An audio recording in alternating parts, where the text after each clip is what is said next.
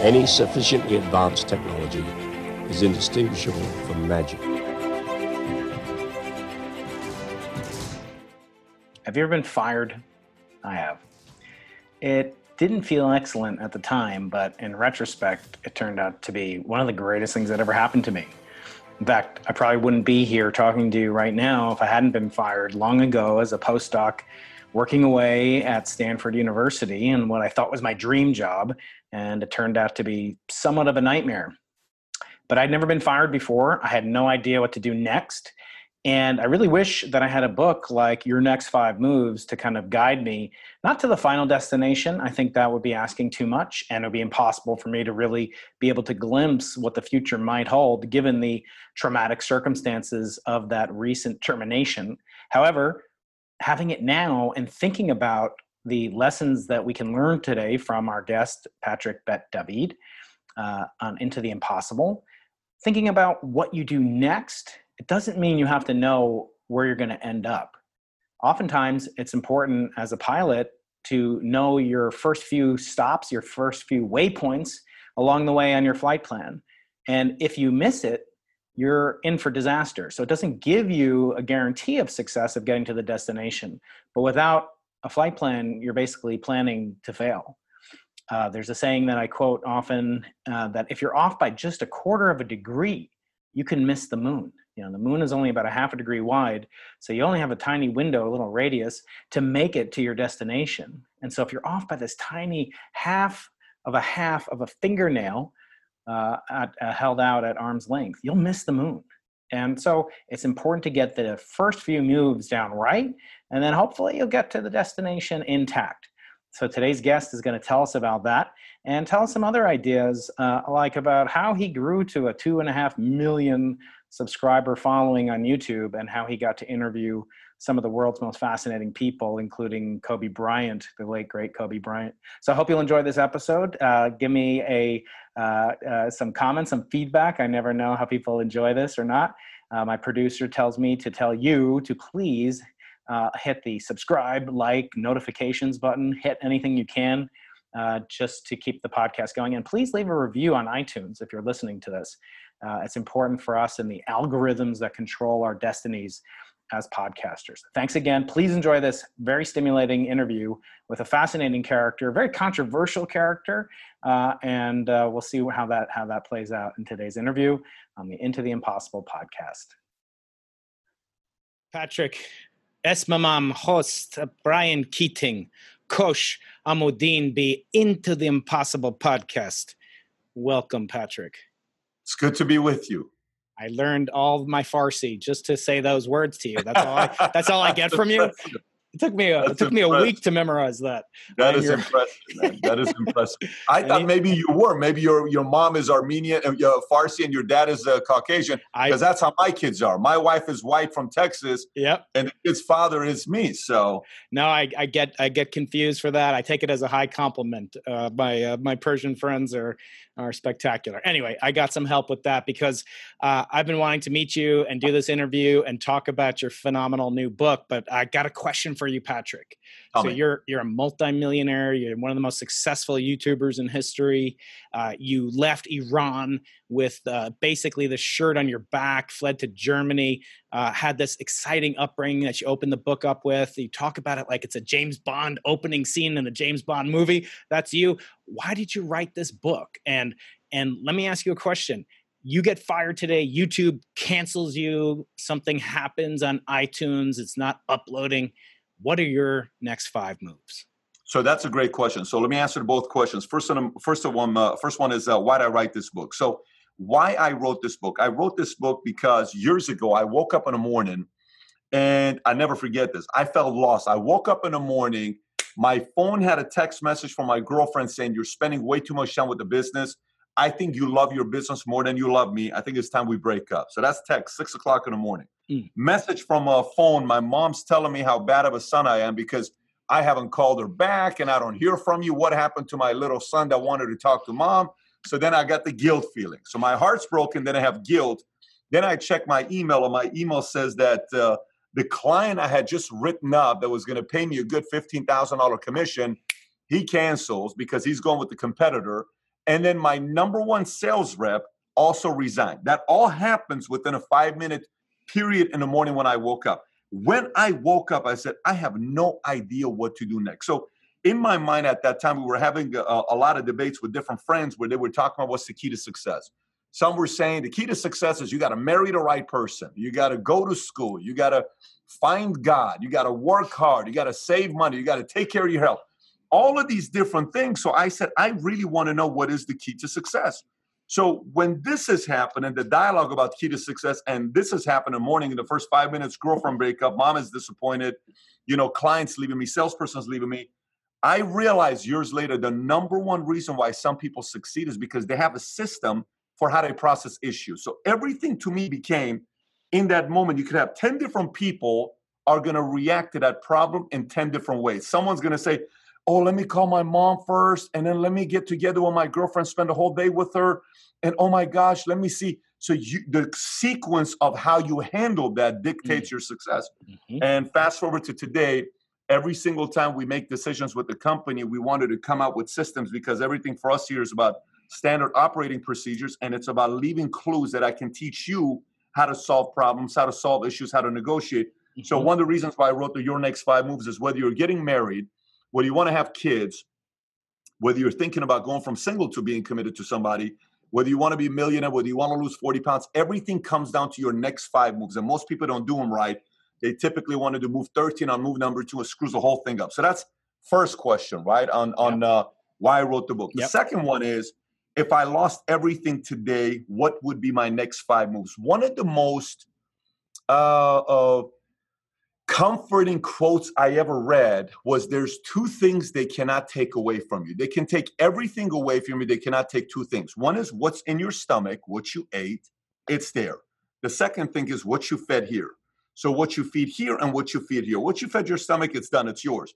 And what you feed your mind. So you can take everything away from me. I can be broke today. I'd probably be depressed for a month and I wouldn't want to see anybody. And maybe I'll spend some time with Jim, Jack, and, all those guys, and, want to go out there and hang out with friends who just want to get over it. And then eventually I'm going to snap at it and say, here's what I'm going to be doing. And I'd be back at it again with my next 5 moves. So the strategies is what makes it more evergreen to any industry. It's not specific to an industry.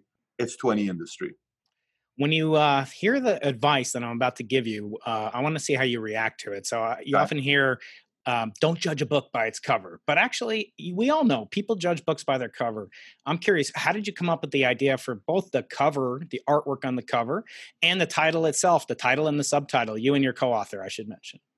That's a great question. So number one, originally, I wanted to name it Solve for X because in the book, I talk about Solve for X. But Solve for X, we talk about the fact that it is a good topic, but it's not a good title for a book, which I agreed. Then we agreed originally when I was going to publish it with Penguin instead of Simon & Schuster, they liked the deepest why. What is the deepest why? Because when you're processing issues, you have to get to the deepest why. So we said deepest why. Then we said, let's solve. You went from X to Y, by the way. You went from X to Y. So then my agent said, let's go solve for why. Solve for why, like WHY, which I thought was pretty creative. That was clever. One of the ones that. And then I said, your next 15 moves. They said 15 moves is way too many. Let's do your next 5 moves. So you pretty much got the whole, what took place with the processing of a title. And then the cover, the way we chose the cover is, I like red. Obviously, Vitamin is red. And, I like the color red that was chosen. It's a different kind of a red that's on there. Mm-hmm. And then I was originally going to do it white with red on white. I mean, white on red. Rather, we said, let's switch it and let's make it red on white. And we switched it. And the publisher actually originally made the cover. And then eventually I just said, let my people make the cover. And I had my designer design this cover. So this cover is actually not made by Simon & Schuster. This cover is made by us. And they loved it. And they said, let's go with this. So we picked it. Wow, that's fantastic. It's sometimes, the last 5 moves of a book, as I know from just the one book that I've written. But nevertheless, it's something that's essential because people judge it. They judge you by your cover. They judge the title. And people judge you and judge, an individual based on, as you say, what's in your head, what's in your character, what's in your heart. You focus on that a lot in Valuetainment on YouTube, and we'll hopefully get to that later on.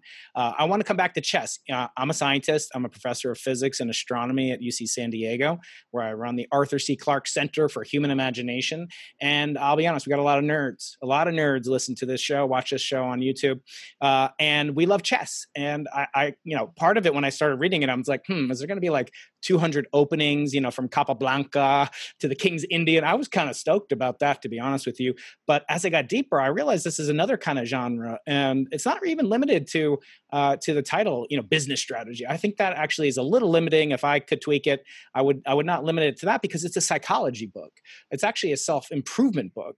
It's a book that, to me, they talk about comps. What is this book comparable to? To me, it's kind of like this, strategic art of war combined with Rich Dad, Poor Dad, combined with, Ray Dalio. And in reading it, I was like, this kind of reminds me of that. And I looked at all the endorsements on the back. It's Ray Dalio, Kevin Hart. You've got Robert Kiyosaki. You've got all these big name people, but plus people like Steve Wozniak. Now, most people don't think of scientists like he was, or engineers, as outgoing. The old joke is, how do you know an engineer is outgoing? He looks at your shoes when he talks to you. But in this case, I was thinking about it because I used to dabble in chess. I'm not that great at chess. There actually is a book called Think Like a Grandmaster, and that's a phrase used in the book and you've used in some videos. It describes two different personalities, and I wonder, which do you cleave more to? There's the depth versus the breadth. There's the guy who can think, or girl who can think 50 moves ahead, not 5, not 15, 50 moves ahead. And there may only be 20 or 30 reasonable moves that a human being could do. And then there's that's the really deep one. Then there's the broad one who studied all the openings in that book that I thought you wrote, with all these opening moves and everything. And then the kind of the closing takes care of itself. They separate via intellectual horsepower, the CPU, the computer cycles that are devoted. Where do you see yourself? Are you the deep guy, the broad guy, the high horsepower intellect that just drills down like a laser? Or are you broad? I see behind you the shelf that you talk about in the book. You're extremely well read. I know that we have friends in common, and they told me that about you, that you're just thirsty. So that to me speaks of breadth. You don't just have one book that you've read 100 times. You've got 1,000 books behind you. Mm-hmm. So what are you? Are you a deep guy? Are you a broad guy? And you can't say both. Let me tell you, that's a great question you ask. So, we would do the analysis of the 4 personality types. There's a lot of different personality tests you can take over the years. You've probably taken all of them. I'm an ENTJ. I'm an EN. All these guys put their what they are. The one that we would talk about was STAR. So STAR is somebody who's very structured, extremely organized. They're systematized. Everything to them is system. Then you have the technical, which is very analytical. They like data. They break everything down. They want to know why this took place. Very, very technical. Then you have the A. I'm going to go take over the world. Tell me I can't do it. I'm going to prove you wrong. Chippy, competitive, chip on their shoulder. Then you have the R. Tell me about yourself. Tell me about your family. Tell me about your life. Tell me who you are. Tell me how are things. Very good with compassion. Very good with building relationships. So for me, for the longest time, I thought I was an ARTS. I'm not an S. Although if you ask anybody here, I hire S's all the time. The best people that do very well with me, they're very organized, because everything in my life needs to be organized, even though I'm not organized. I have, people that help me get things organized. Eventually, one day, my wife and I were sitting down, and people were asking her, so what is Pat? Everybody, I think Pat is an AR this, Pat is a this, Pat is that. She says, I don't know. I think Pat's a T. And they said, what do you mean? And she says, for 5.5 years when I didn't date him, when I watched him from a distance, mm-hmm. when we were in the same company together, Pat always had a very strong personality. So I thought for a fact he was an A, and he was always there where if I needed help and relationship, and, he was a good listener. But eventually I realized Pat's a T. Pat's is so analytical when it comes down to everything. What's the motive behind this? Why did they do this? What was that? What's this all about? And at this point of the game, I will tell you, I'm probably I would give it a little bit of an edge of A over T, and then it's RS. S is the least, but it's probably going to be A and T very close to each other. When I was in college and I took classes and I aced my classes, I would ace calculus. I would ace anything that had to do with math outside of geometry. I wasn't too interested in geometry. I got a B in geometry.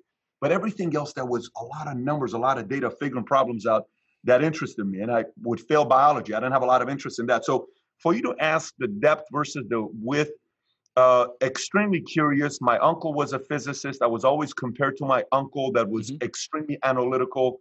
So I would say there's an element of that. I'm always curious to know if I was raised in a family where my parents weren't in the situation they were at, and say they were able to, I was raised with a father and a mother and I went to college. I was always curious to know what I would do. I don't know what I would Hmm. do. Would I Hmm. go get a degree in law or physicist or physics or any of that stuff? But it's a great question you're asking. I'd say some technical and action combined. Mm. So what that brings up, we talk about personality tests and everything, and I can never remember if I'm a right brain or a left brain, and I think that means I'm one of those two brains. I got to be one of them, right?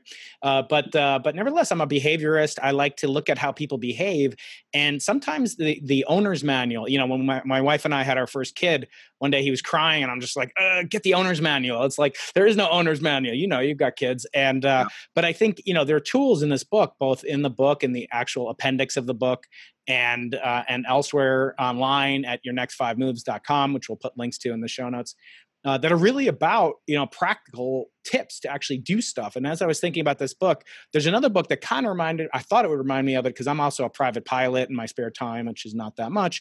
And we always have checklists. We always have flight plans. And a flight plan is just your next 5 moves. I mean, you can't actually know where this cloud is going to be, or you're going to run out of fuel over there. Some passenger's going to have to go to the bathroom. You can only plan a few moves ahead, and you got to be flexible. And one of the things I liked about this book compared to, say, Atul Gawande's the Checklist Manifesto, which has some similarities, is that there's actual actionable ways that you can approach it. So I really salute that process. And you have this, personality audit, and we've gone over it. But to impact 200,000 people, I was kind of doing a little simple math. How many other tools have had such impact? I mean, and actually, you wrote this in you published this, started writing it, probably finished it last year, early this year. It's probably even more. So how do you feel about that impact that you're making for people like me who are kind of geeky nerds to actually sit down and be introspective about what they're doing? Is that a value to you? What is a value to me is when I run into somebody at the airport or the mall or somewhere I'm out there and I'm at school, and one of the kids' parents is a Vitainer, and they come up and they say, the other day I was coming home at 10 o'clock at night, a guy was chasing me. I'm like, wait a minute, what is this guy chasing me? And I'm pretty protective of my kids.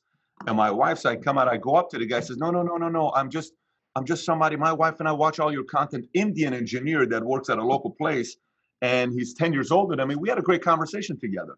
What is rewarding is to hear people that the philosophies and the content shared on Valuetainment help them get clear on a decision they had to make. It's very, very rewarding.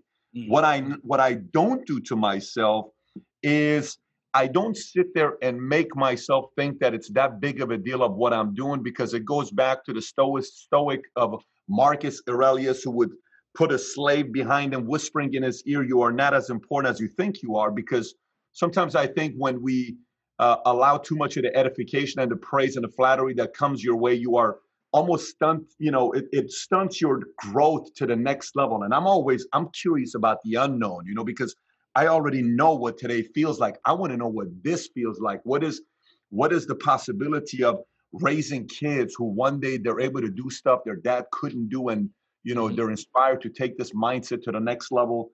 I'm always curious about the unknown. So in one way, very rewarding. On the other side, I also don't put a lot of. I don't wake up and say, "Oh my gosh, I need more of it." Yeah, And that's that's simply because I'm curious about the next level. Mm-hmm. Yeah, hopefully we'll get a chance to talk to what is your next level, both in terms of you personally as Patrick, but also your competition, because you're in a very heated field. You're in a very competitive market. Unlike me, there's more people playing starting lineup in the NBA than practicing experimental cosmologists who are studying the origin of the universe. But that can be also challenging, because if you're in a smaller pond, sometimes it's the competition can be pretty darn fierce as well, especially in academia nowadays. But I want to talk to you about possible competitors and some of the stuff that I see. I'm sure he's not watching this, but it's people like Gary Vee. It's like there's so much of these types of people, Ramit Sethi and other people, like really promoting this idea of hustle and finding your niche, and just they'll teach you to be rich dad, even rich dad, poor dad. Some think it's a little bit on the scammy side, just to be honest with you. and sometimes they're all in conflict. Like there's a lot of psychology in this book. And what I like about it is you're just like, here's what you do when somebody ticks you off. Take responsibility, state specifically what you did, channel your frustration into getting better. So it's a self-improvement book masquerading as a business book. But what do you say to people like some of the skeptics who like feel about Gary Vee or somebody like that they are really just kind of promoting their own book? They're really, like, to use the insurance term or whatever, like they're selling their own stuff, and they actually are depending on people to fail. It seems like you are engaged with people succeeding, not failing, like Weight Watchers. They only make business because people like me go back and recidivism is high. How do you like keep integrity in such an environment? You know, I read a quote a long time ago by, is it Richard Branson, the guy from Virgin? I think it's Richard Branson. Mm-hmm. He said, teach your guys, your employees, everything that you know so they can go away, leave you, and compete against you, but treat them so well that they don't want to, okay?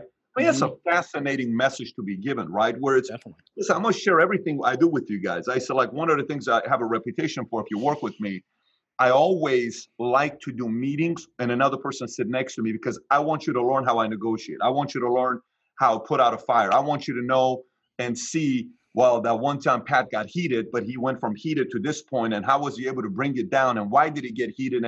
But he's done this 7 different times and it's always worked out well. And what happened there? How is it that 2 personalities get heated and then they end up becoming friends and do business together for a long time? And, you know, he realizes what area he has to say, that was my bad, we'll fix it. And the other area puts the pressure on the other person, because it's an element of shadowing and learning from somebody else on what to do and what not to do, right? That's a part of doing that. But going back to these guys and what they're doing, look, my idea is, I was one time interviewed with, I think, Cardone, and Cardone one time said, you know, I was telling him the fact that communism is not a good idea. He says, well, communism is good if you're the communist in charge.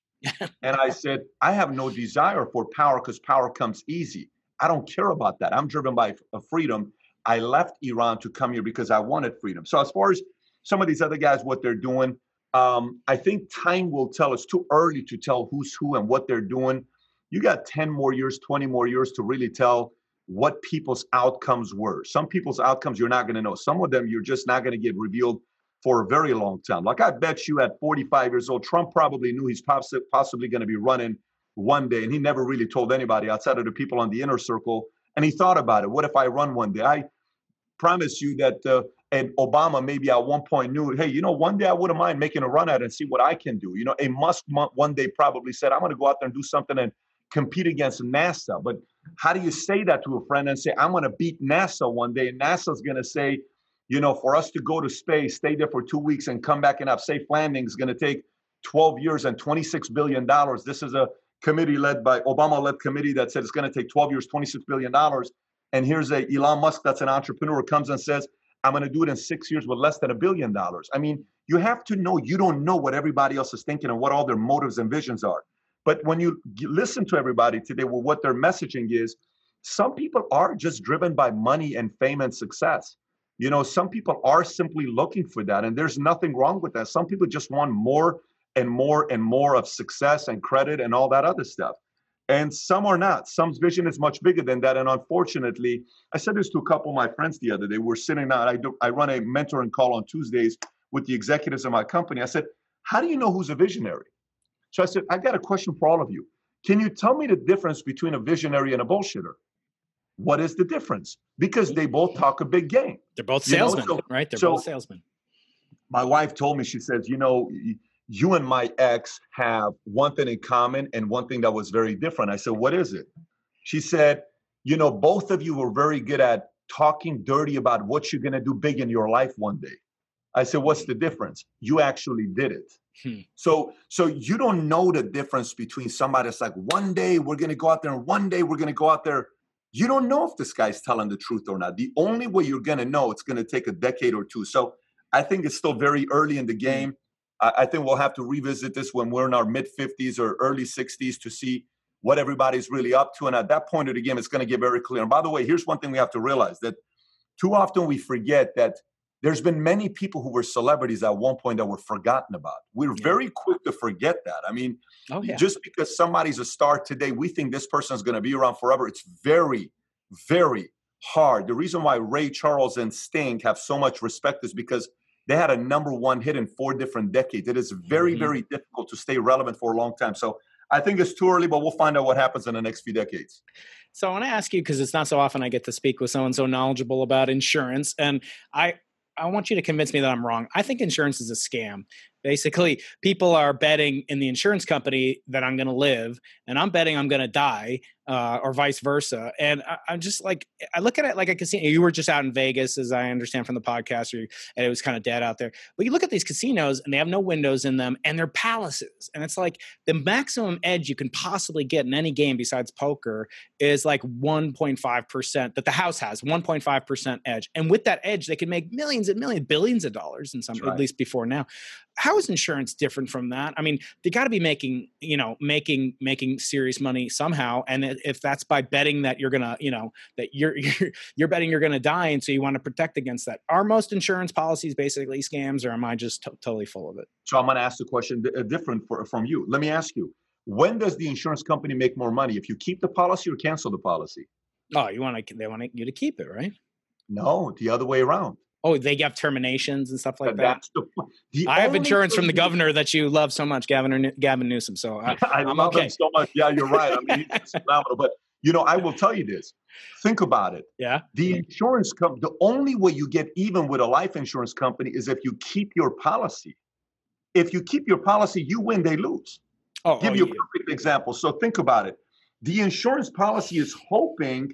Every time there's a crisis like this, that like right now, coronavirus took place, right? Guess who made money? All the insurance companies made money. Why? Let me explain to you why life insurance companies made money. What do you think is one of the first things people cancel when a crisis takes place? Cancel their insurance. They cancel their life insurance policy. Now watch this. I say I've had a term insurance policy with MetLife, and I've had it for 12 years. And I've been paying $80 a month. It's $1 million policy, okay? Crisis takes place. I cancel my insurance policy. I was paying $80 a month, right? $80 a month over 12 years is how much money? It's around $12,000. Yeah. But that $12,000 is now kept by who? The insurance company. If I now wanted to start an insurance policy, would it be $80 a month? No. It'd be higher because I'm 12 years older and I'm probably heavier. I probably had a couple surgeries. So my $80 a month for $1 million is now $400 a month. So if you wanted to buy a policy, now you're paying 5 times more than you were paying before. So insurance companies make money because they know most people don't keep their insurance policies. And once you cancel your insurance policy and it lapses, that's all profits going to the insurance company. So the best way to get even with life insurance companies is buy it and don't cancel. They hate that. If you buy it and don't ever cancel it, they eventually have to pay out the money to you. And what about, some bypassing, what you guys do and go directly, like, can I get a better policy if I just a better deal with me as Brian Keating? I go to the insurance. Why do I need Patrick? Why do I need the company? Yeah. So the way math works on life insurance is there is not a wholesale retail, meaning if you buy it from me or you buy it directly from AIG or you buy it from another agent that works for me, it's the same exact rate. There is no, if I buy this from directly wholesale, it's going to cost you $4. But if you buy it from Amazon, it's $14. But if you buy it from me at a swap meet, it's $22. That's not how insurance works. Right. Whatever the insurance, you can go to a website called Term for Sale, and it just tells you everybody's price for their life insurance policy. So you don't even need to have an agent. You just go find out what is the cheapest term insurance policy for your agent, how much you want, and that's the price no matter who you buy it from, direct, from a website, from an individual. So there is no wholesale retail when it comes down to life insurance pricing. I got it. Okay. The next topic I want to turn to really comes through in the acknowledgement section at the end of the book, which is easily devoured. And you obviously thank your wife, your co-author, et cetera. But the most kind of touching thing to me was this following sentence, how valuetainers have impacted you. So I wouldn't be writing this book, you say, or creating new content if it weren't for the millions of valuetainers and entrepreneurs who follow the content on a monthly basis. I'm grateful to you. You energize me in ways that words can't describe. First of all, was your wife pissed off that you acknowledged the valuetainers almost as much as you did to her? My wife's probably the most easygoing person you'll meet in your life. So I go to the Valuetainment YouTube channel. I click on About, and it says an entrepreneur channel created by serial entrepreneur Patrick David. Valuetainment is referred to as the best channel for entrepreneurs with weekly how-tos, motivation, and interviews with unique individuals. You've done such an amazing job with the channel. It gave me an idea. You reputedly, I talked to one of your high school guidance counselors, you had a 1.8 GPA. You didn't go to college. You went to the Army. Thank you so much for doing that, the U.S. Army. And you've become this huge success. My question for you is, if you were not going to go to college, but you're going to create Bet David University, what would you offer? What would you teach the students there that they would need to know and could uniquely learn from you? Let me tell you, it would be all human nature. It would be all debate. My entire education. So you got to realize I go on 4 different 20-year terms, right? First 20 years was don't make a big mistake. Second 20 years is go find one industry, stick to it, and make your money like real money so you can take that money in the next one, combine your crusade, your cause, your passion, and turn it into a business, which is the next 20 years. And the last 20 years is a form of contribution given back, politics, education, nonprofit, et cetera, et cetera. If I were to start a university one day, let's call it Bet David University, my university would be very, very different. Here's how my university would be. If we're teaching economics, you would have 2 professors or maybe 3 professors. You would have a socialist, a communist, and a capitalist. And you get to watch them debate nonstop. That's how I would teach. Mm-hmm. If you want to have a course you're taking on marriage and relationship, you would have somebody that's single, never got married. You'd have somebody that's divorced, happily divorced, and you got somebody that's happily married. They're each going to sell you why you ought to consider getting married, why you ought to consider, marriage is tough to be, or I'm just happy staying single. If I'm teaching you negotiation skills, you would get the people that are, hostage negotiators. You would get people that went to prison and are drug dealers. You'd get the people that worked in the streets. You get the people that worked in the business world that did the biggest deals when it comes down to negotiation. You will learn that. You learn human nature. You would have people sitting down on stage, and I would say, can you read that person's body language? How do they feel right now? Do they trust you? Do they not trust you? What's that giving you? What is this giving you? How do you read this person's tale? How do you read that person's tale? It would be a very different kind of a human nature university to be going to. And then, of course, we would have the courses to teach, but it wouldn't be about, I got a 4-year degree from Bet David University. Right. It would be more closer to an academy, a military toughness, mental, emotional toughness type of an academy. When you come out of there being the future governor, president, CEOs, disruptors of the world, that would be more the mindset than more, let me go take a, philosophy calculus. Do you feel like augmented reality and artificial intelligence has a role to actually play in that, where you could war game with Genghis Khan, you could put, Robert E. Lee over there, you could do sort of the battles and the skirmishes and Karl Marx, and Adam Smith, put them together. Well, could you see that? So have you spoken to anybody that knows me very well that I wrote a fiction book? Do you know what's in the fiction book? No, I don't. I'm sorry. Okay. No, I didn't do my homework. Don't give me an F, please. No one knows that. I thought maybe you have gone that far because, so I have a fiction book that I wrote. It's 95,000 words that I will not launch until I leave PHP because it kind of reveals how I view the world and what I would be doing. It's a little bit political. It's a little bit controversial. People are going to say this guy's a little weird on how we view things. But one of the things is studying, I have a painting on the wall right there. Tell me that. Show me that. Characters. Yeah. I have a painting on the wall there. And Pat, can you go back to that? Because I was talking over it. Sure. Yeah, it's called Dead Mentors. So you'll see Lincoln there. You'll see JFK. It's opposing personalities, by the way. Einstein, who's a math genius, but he believed in socialism. Milton Friedman, who's a math genius, but he's a capitalist. MLK, who took his approach in a different way, and Tupac, who took a different approach, a little more controversial. And then I have Senna, who's fierce competitor. Then you have the Shah in the middle, and they're debating 2 books, Communist Manifesto and Atlas Shrugged in the middle. And then you got Marcus Aurelius and you got Aristotle and a bunch of hidden stuff. And it's a vault. They're in a bank vault having strong debates together. So for me, why waste all these dead people that did incredible things in their lives, mistakes, good things, bad things? Why not study them? The universe, what I talk about in the fiction book, it's kind of a combination of Hunger Games, Divergent meets I Am Legend, all combined together. That's kind of what that book is about. But 2-3 years from now to be out. But some of the stuff you talked about is actually in that book. I wrote it like 7 years ago. Oh, I'd love to read that, help out whatever way I can. That's really fascinating. I feel like, I'm a pretty smart guy. I'm a good professor, but am I better than Galileo? You want to sit down with Galileo to learn about that, to learn about, motion, or Einstein and learn about relativity. Obviously you do. And so, we can aspire. And I think having that, you mentioned that painting in the book, it's great to see it in person, so to speak. I want to move now to a couple, sort of rapid fire questions. And then I want to conclude with some questions I ask all my guests if you still have a little bit of time. First question is, given all the personalities you've interacted with, I see you as this kind of like molecule that's literally been on, all these different continents except Antarctica. That might be the only place I've been that you haven't been, but never, I don't know, maybe you've been there. We could do a Valuetainment summit there. But I want to ask you, of all the personality types you meet, which is kind of the worst thing you look for in avoiding a person?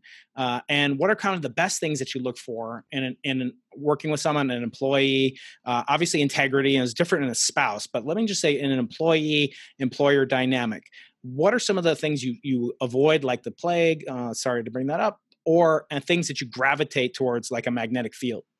So it depends on what the position is and what you're doing. For example, I'll break it down for you. If I'm dealing with a salesperson or somebody is in sales that's working 1099, I look for somebody that played sports. I look for somebody that's got a chip. I look for somebody that, had a massive public humiliation of a loss, a breakup. I look for somebody that had major challenges that took place with them. I look for that if I'm dealing with sales and sales, because they have to be competitive. You got to be willing to do the work 60, 80 hours a week. If I'm dealing with somebody that's more operations and customer service, I'm looking for somebody that's, maybe a certain spiritual foundation, faith, where a little bit more easygoing to deal with customers. And, like one of the folks I have working here, Alexis, I've never met anybody that's that good with people. I've never met anybody that's that good with people. And she's able to address issues in a way that others cannot. She came from sales, but she wasn't good in sales, but she's very good in dealing with people. So the same person didn't do well in sales, but she does very well when it comes down to addressing issues. Then if I'm dealing with somebody that's finances and it's economics, I almost need somebody that's a little bit of a loner. I need somebody that's not doesn't talk too much, that maybe is not very personable, maybe is a little bit private, doesn't want a lot of bragging rights, just kind of wants to do the job and, get respected for it once there's an exit or a victory. That's what I look for when it comes down to somebody with money, finance. When I'm dealing with operations, I'm dealing with somebody who is extremely analytical, yet step-by-step process, and a little bit annoying, a little bit quirky, a little bit like can get under your skin a little bit, like you're semi-annoying, obnoxious, but you trust it because they just have a method of, back to back to back to back to back. They can do the same thing over and over again. So again, going back to answering your question for you, it all depends on position and department. But yes, everybody has a little bit of a quirk that helps in that department. Great. I want to turn towards, I'll have one more rapid fire question, but before I get there, I want to talk about the YouTube channel because I have about the square root of the number of subscribers that you do, which is not that many, from mathematics. But nevertheless, I want to ask you, how did you build it? What was kind of the inspiration for doing it? And obviously I'd like to know, how can somebody like me starting off develop it, grow an audience, think about, how do you think about monetization, et cetera? I don't really focus so much on that, but growing the YouTube channel, what it's done for you, what it's done against you, because it's made you the superstar in a certain sense. And I want to talk about fame and at the very end of this. But first of all, how did you do it? What are some tips or 5 moves that we can apply out there and that are aspiring? So first of all, let me ask you this. How many people have you interviewed yourself? How many people have you interviewed? 68. 68. Okay. I've been interviewed by a lot of people. You're top 3 best ever that's ever interviewed me. And I'm not, but you can't see me say this to other people. So if you go watch other people that have interviewed me, I've never said this to anybody. So I'm saying this to you because you're gentle. You make me trust you to open up to you and talk to you. And it's almost like it's just you and I, even though there's audience that's watching us. The idea of somebody that can interview has to make me feel very comfortable that I'm speaking to them. You can do that. You are able to do proper research. You ask me questions other people are not asking. So you're not the conventional Merci. Yeah, I mean, Merci. Yes, you are welcome. Any sufficiently advanced technology is indistinguishable from magic.